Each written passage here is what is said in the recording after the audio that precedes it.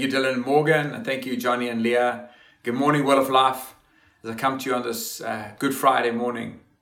This is obviously not the warehouse. In the middle of our recording process, the lockdown went to DEFCON 4, which meant that we weren't able to get out except for absolutely essential reasons, and so couldn't finish the recording. But that's no matter. As Paul said when he was in prison, the word of God cannot be chained. And so I'm going to be coming to you today with the word from my home, and thank you for allowing me to come into your home. We're going to read in a moment from Matthew chapter 27 and from verse 45, a number of verses. So won't you grab your Bibles and get ready with me to read that. It says in verse 45, "At noon, darkness fell across the entire land until 3 o'clock. At about 3 o'clock, Jesus called out with a loud voice, 'Eli, Eli, lema sabachthani,' which means, my God, why have you abandoned me?" In verse 50, "Then Jesus shouted out again and released his spirit. At that moment, the curtain in the sanctuary of the temple was torn in two, from top to bottom. The earth shook, rocks split apart, and tombs opened." In verse 54, it says, "The Roman officer and the other soldiers at the crucifixion were terrified by the earthquake and all that had happened. And they said, 'This man truly was the Son of God.' As evening approached," in verse 57, "Joseph, a rich man from Arimathea, who had become a follower of Jesus, went to Pilate and asked for Jesus' body. And Pilate issued an order to release it to him. Joseph took the body, wrapped it in a long sheet of clean linen cloth. He placed it in his own new tomb, which had been carved from the rock. And then he rolled a great stone across the entrance and left. Both Mary Magdalene and the other Mary were sitting across from the tomb and watching." You know, friends, I think there's something particularly fitting about the fact that Easter comes in the middle of this global crisis, possibly the most significant global crisis we will have experienced in our lifetime, or maybe will experience. It's good as we look at the frailty of the world around us to be reminded of the fact that God doesn't sit detached from the fallen world that we live in, but he actually entered into the world. That he came not as a conquering king, but as we read in this passage here, as a suffering servant sent to die for those that he would save. The crucifixion of Jesus Christ is the most central part of the Christian faith. The world that we live in is full of suffering and death. It just seems like it's more near to us at this time, perhaps than ever before. And it's important in these moments to be reminded that Jesus knows what it means to suffer. He knows what suffering is. The prophet Isaiah said that Jesus was pierced, that he was crushed, that he was afflicted, and that he was led to the slaughter. Here's the thing though, the suffering of Christ and the suffering of Christians in the kingdom of God is always purposeful. It's never wasted. Isaiah goes on to say that he was pierced, but for our transgressions. He was crushed for our iniquities. He was led to the slaughter like a lamb because he was the sacrifice that would take away the sins of the world. And so even as we come to remember the death of Jesus Christ today, we also get to remember his overwhelming victory, a victory that we as believers can stand in even in times of suffering. We can say with Paul, as he declared in 1 Corinthians 15, "Where, O death, is your victory? Where, O death, is your sting?" But this moment of time is not defined only by the coronavirus and by the threat to normal life, whatever that means, as people speak continually about the new normal. The truth is that the world has been on a dangerous course for many decades now. Nations that once predominantly worshipped the God of the Bible, that built their culture and their laws and their practices around the words of Scripture, have turned their backs on God. Many of these nations are now called post-church. In too many nations in the West and in the East, God has been expelled from the public square or not acknowledged at all. In the words of Paul in Romans chapter 1, we have exchanged the glory of the immortal God for the worship of our own creations, and we've exchanged the truth of God for a lie. And the fruit of this blind and willful rebellion is seen all around us in the rampant sexual immorality, greed, oppression, and violence. In many ways, we're in a worse place on this earth than we've ever been before, as billions are literally hurtling towards a godless eternity. And so we have to wonder if God isn't actually able to use this time of shaking to remind people of the things that are of first importance. It may not seem like the kingdom is advancing now. We can't even gather for church. We're scattered all over the place. So many of my trips that were planned to go and preach the gospel in the nations have been cancelled. And yet, things are not always what they seem. It's sobering for us Christians to realize that though we understand Jesus' death to have cosmic implications that make any pandemic, never mind this one, pale in comparison, it's hardly even recorded in secular literature. But that's not that surprising. An associate professor of archaeology called Lawrence Mitiak said this: peasants don't normally leave an archaeological trail.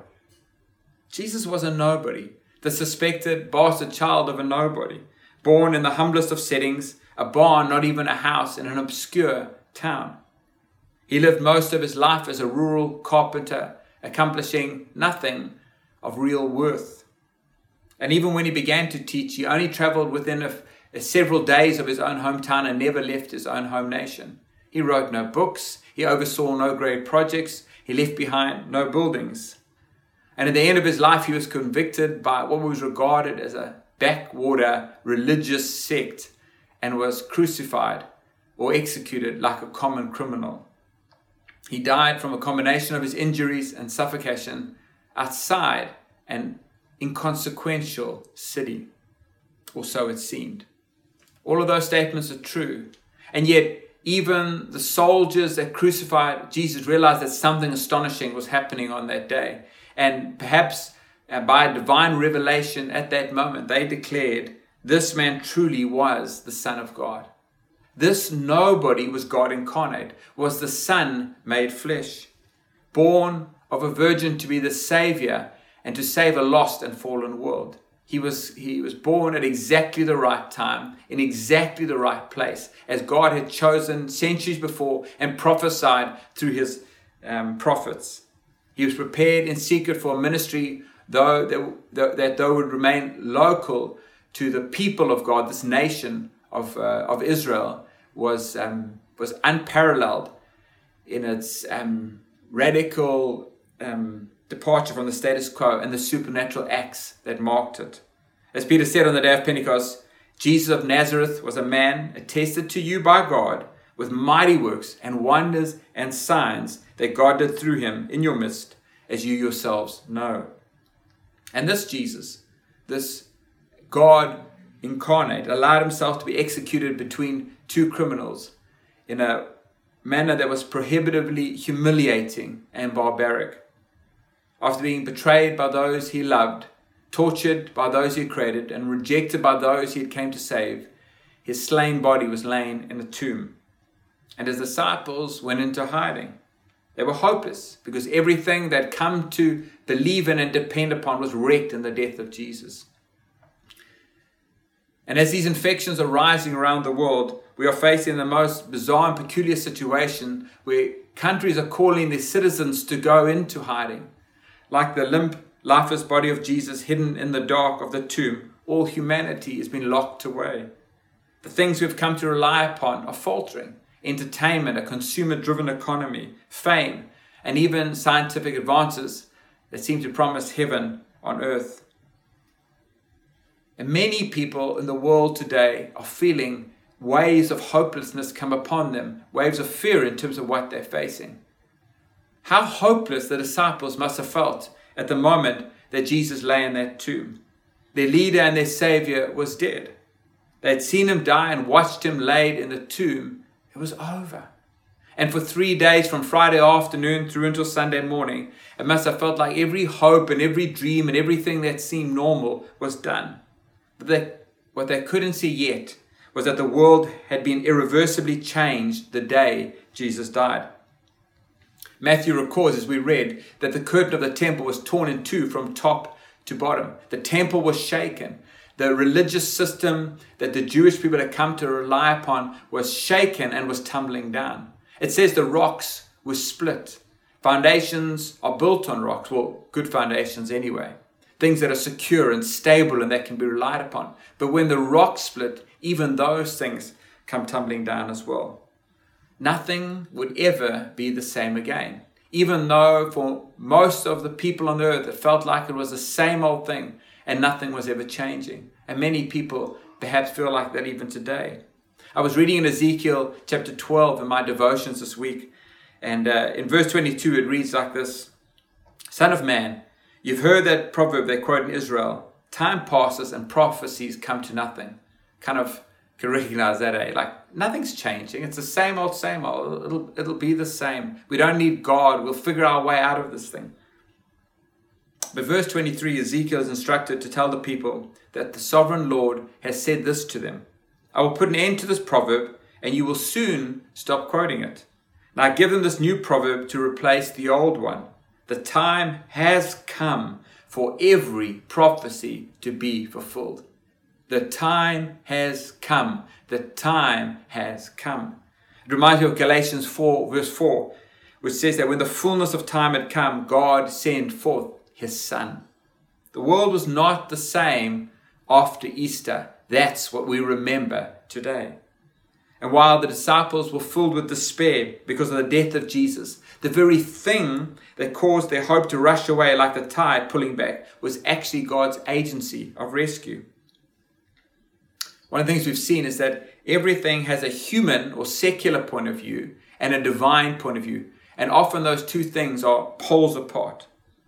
The disciples' hopelessness was natural, but in his death, Jesus had accomplished the great substitution. He had defeated death and displayed the glorious grace of his Father for all the world to see, if only the world would open its eyes to see it. From a human point of view, Golgotha was a scene of the ultimate injustice, and I don't think anybody would contend against that. While not everybody acknowledges Jesus as God, it's almost universally accepted that Jesus was a good man, a wise teacher, and in some ways otherworldly. Gandhi called Jesus one of the greatest teachers of mankind. Napoleon said this about him: I know men, and I tell you that Jesus Christ is no mere man. Even the Quran declares Jesus to have been a miracle-working prophet. This Jesus was worthy of adoration, not execution.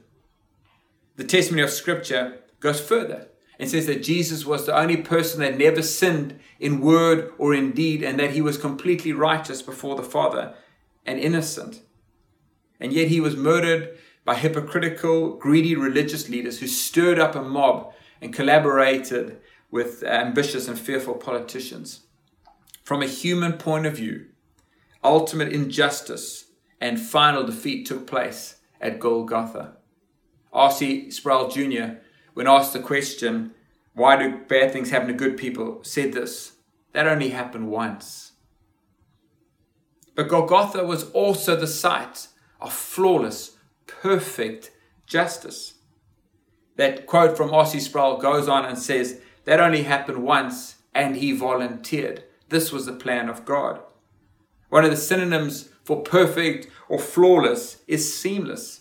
And as I was reading through John's account of the crucifixion this week, I was struck by the description of the robe of Jesus that the Roman soldiers gambled for. It said it was seamless, woven in one piece from top to bottom. That jumped out at me. The work of God is seamless. The plan of God is seamless. The justice of God is seamless, flawless, and perfect. It wasn't mob rule that crucified Christ. It wasn't conspiracy of the religious and the politicians. Actually, it was God's perfect, flawless, seamless rescue plan being worked out to accomplish his perfect purpose.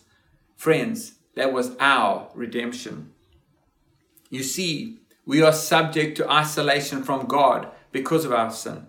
Isaiah 59 verse 2 says, it's your sins that have cut you off from God. And it's all of us. There's none of us that are not infected by this disease of sin. Romans 3:23 says, for everyone has sinned. We all fall short of God's glorious standard. And the mortality rate is 100%. Romans again in chapter 6 and verse 23 says that the wages of sin is death. Golgotha was high noon for sin. The moment of reckoning had come. Every sin that you've ever committed and that I've ever committed and that anybody would ever be committed was laid bare. It was measured and it was fitted to Christ. 2 Corinthians 5 and verse 21 says, "For our sake he made him to be sin who knew no sin." Each was weighed in the court of divine judgment. Each sin without regard for standing or the status of the person, the man or the woman that had committed that sin. And the punishment that each sin warranted was inflicted upon the body and the soul of this God-man, Jesus, until the just wrath of God was fully spent. Friends, God's seamless plan has always been to redeem a people that would be His, the objects of His divine grace and the children of His household. Ephesians chapter 1 and verse 5 says God decided in advance to adopt us into His own family by bringing us to Himself through Jesus Christ. How does He do that? Well, number one, the most important thing is that we need to remember that it wasn't just Jesus that died on the cross that day. Everything is not always as it seems. All of us who have put our faith in Jesus Christ, who have come to Him with belief and with repentance, were crucified with Him on that cross. The gods that believed in Jesus that day would come to faith and came to faith in Christ were crucified with Him. Saul, who murdered Christians but came to faith, was crucified with Him. Every sinner who comes to Christ in faith and in repentance, receiving Jesus as their Savior and their King, were crucified with Him. Paul writes in Romans 6 verse 3 and 4, "Have you forgotten that when we were joined with Christ in baptism," in other words, in our salvation, "we joined Him in His death? For we died and were buried with Christ." Wonderfully, Paul continues in verse 4 and says, "And just as Christ was raised from the dead by the glorious power of the Father, now we also may live new lives. Since we have been united with Him in His death, we will also be raised to life as He was." In a matter of days, the disciples awoke as if from a nightmare to find that the world would never be the same again. And these lessons are key for us. Earthly realities will never have the final word. The world will never be hopeless again. Death would never be the victorious enemy, and history really is His story. In just a few days, we will celebrate the resurrection of Christ when He walked out of the tombs.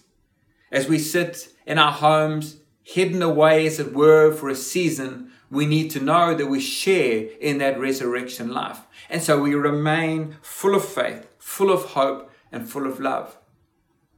Knowing that if the grave could not keep Jesus trapped, then God's plan and purpose for my life and for your life will be fulfilled and cannot be constrained by anything that's going on around us right now. You know what this means, friends? It means that we get to live free of fear. It means that we get to live free of any obligation to the ways of the world. It means that we get to live full of faith and in the resurrection power that the world needs to see from us right now, as we live sacrificial, incarnational lives, full of hope, full of faith, and full of love. There's a wonderful hymn written called "When I Survey the Wondrous Cross," and I just love the words of that. And I'm going to read those to you now and ask you just to maybe close your eyes as I read these words over you and allow them to permeate into your very soul. When I survey the wondrous cross on which the Prince of Glory died, my richest gain I count but loss and pour contempt on all my pride. Forbid it, Lord, that I should boast, save in the death of Christ my God. All the vain things that charm me most, I sacrifice them to His blood. See, from His head, His hands, His feet, sorrow and love flow mingled down. Did ever such love and sorrow meet, or thorns compose so rich a crown? Were the whole realm of nature mine, that were a present far too small, love so amazing, so divine, demands my soul, my life, my all. Won't you pray with me, please? Heavenly Father, we come to you today so acutely aware of the significance of the crucifixion of Christ. So grateful that when he died upon the cross, he went as a sacrifice in my place. That my sin was put upon Christ, that him who knew no sin became sin. And the penalty that my sin deserved was borne by Christ so that I would not have to bear that penalty in eternity.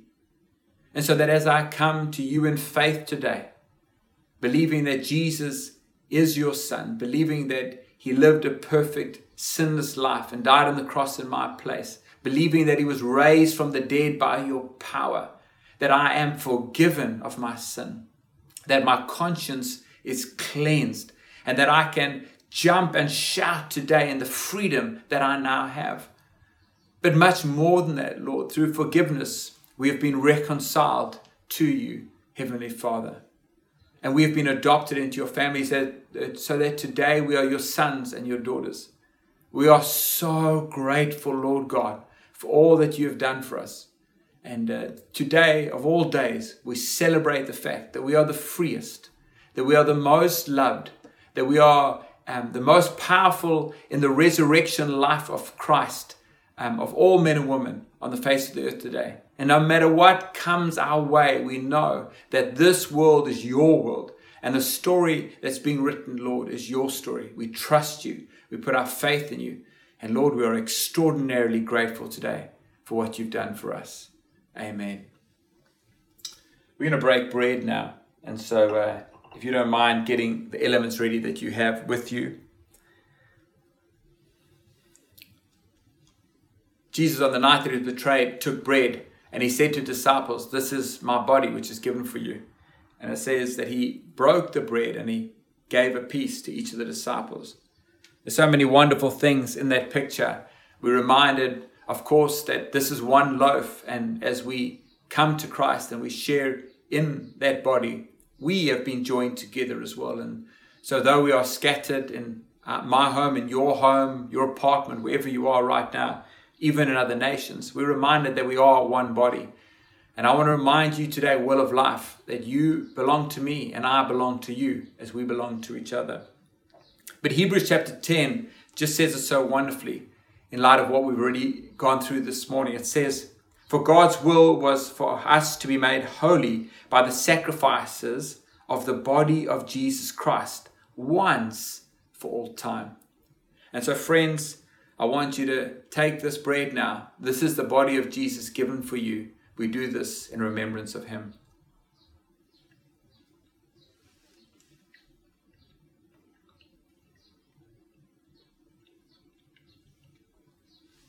Then the Bible says that Jesus took the cup and he said that this is the cup of the new covenant in his blood. It's a wonderful thing to be in a covenant with God. Covenant means that what's his is mine and what's mine is his. And so all of God's strength and all of his resources become our resources. And all of our weakness and all of our debt and all of our whatever, God takes upon himself. That is a wonderful exchange. But Hebrews 10 again, verse 19 to 20, speaks into what we've been talking about this morning. It says, "Dear brothers and sisters, we can boldly enter heaven's most holy place because of the blood of Jesus. By his death, Jesus opened a new and life-giving way through the curtain into the most holy place." Remember, we read from Matthew 27 that the curtain in the temple was torn from top to bottom. That means that we can come freely now into the presence of God because of the blood of Jesus Christ. And so now we drink together from this cup. This is the cup of the new covenant in the blood of Jesus Christ. Drink it now in remembrance of him.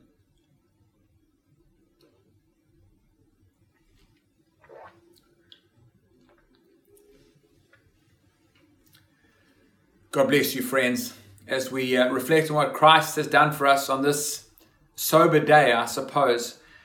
We also celebrate because we recognize that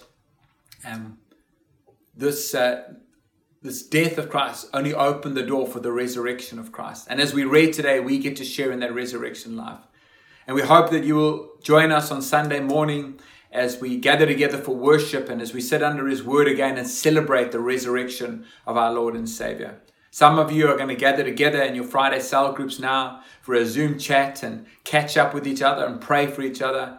I trust wherever you are that you are healthy and you are strong. We've said it before and I want to say it again. Don't go through this alone. If you're needing help, reach out. If you just need a conversation, reach out to somebody in your group or one of the elders, and we'll be more than happy to pray for you. Don't forget to go to wellhome.com as well, and you can check out the tabs there. There are so many resources and links that will help you stay connected. We really do love you guys. We pray that God would bless you, that the Holy Spirit would be near to you, and that Jesus would be a comfort and strength to you. God bless.